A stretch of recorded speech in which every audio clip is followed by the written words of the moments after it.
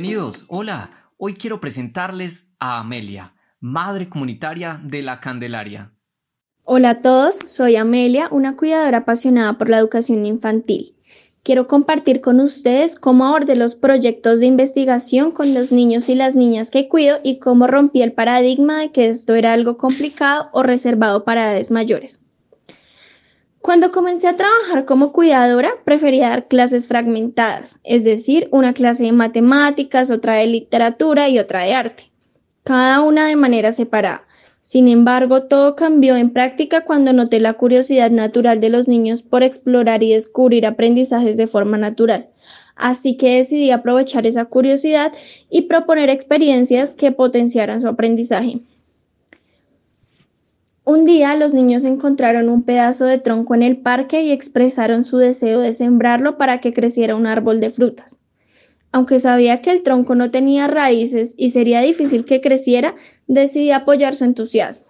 Les planteé preguntas como ¿qué necesitamos para sembrar un árbol? Y los animé a investigar y experimentar. Juntos investigamos en libros y cuentos sobre cómo sembrar un árbol y cuidarlo para que crezca fuerte y sano. Aunque la semilla del tronco no germinó, esa experiencia fue valiosa porque les permitió descubrir que para que un árbol crezca y dé frutos se necesita una semilla con raíces.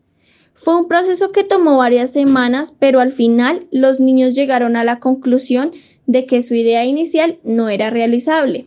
Entonces, recolectamos con las familias semillas para iniciar de nuevo el proceso.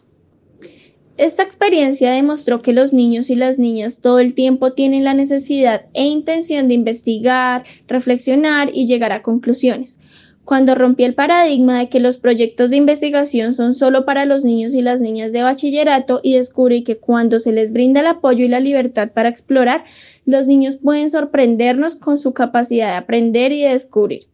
Desde entonces hemos seguido realizando proyectos de investigación sobre diferentes temas y cada uno ha sido una oportunidad para aprender junto con los niños y las niñas sobre gastronomía, planetas, dinosaurios, plantas, bichos y mientras desarrollamos el pensamiento crítico y trabajo en equipo, es maravilloso ver cómo aportan, validan hipótesis mientras disfrutan de su proceso de investigación y de descubrimiento.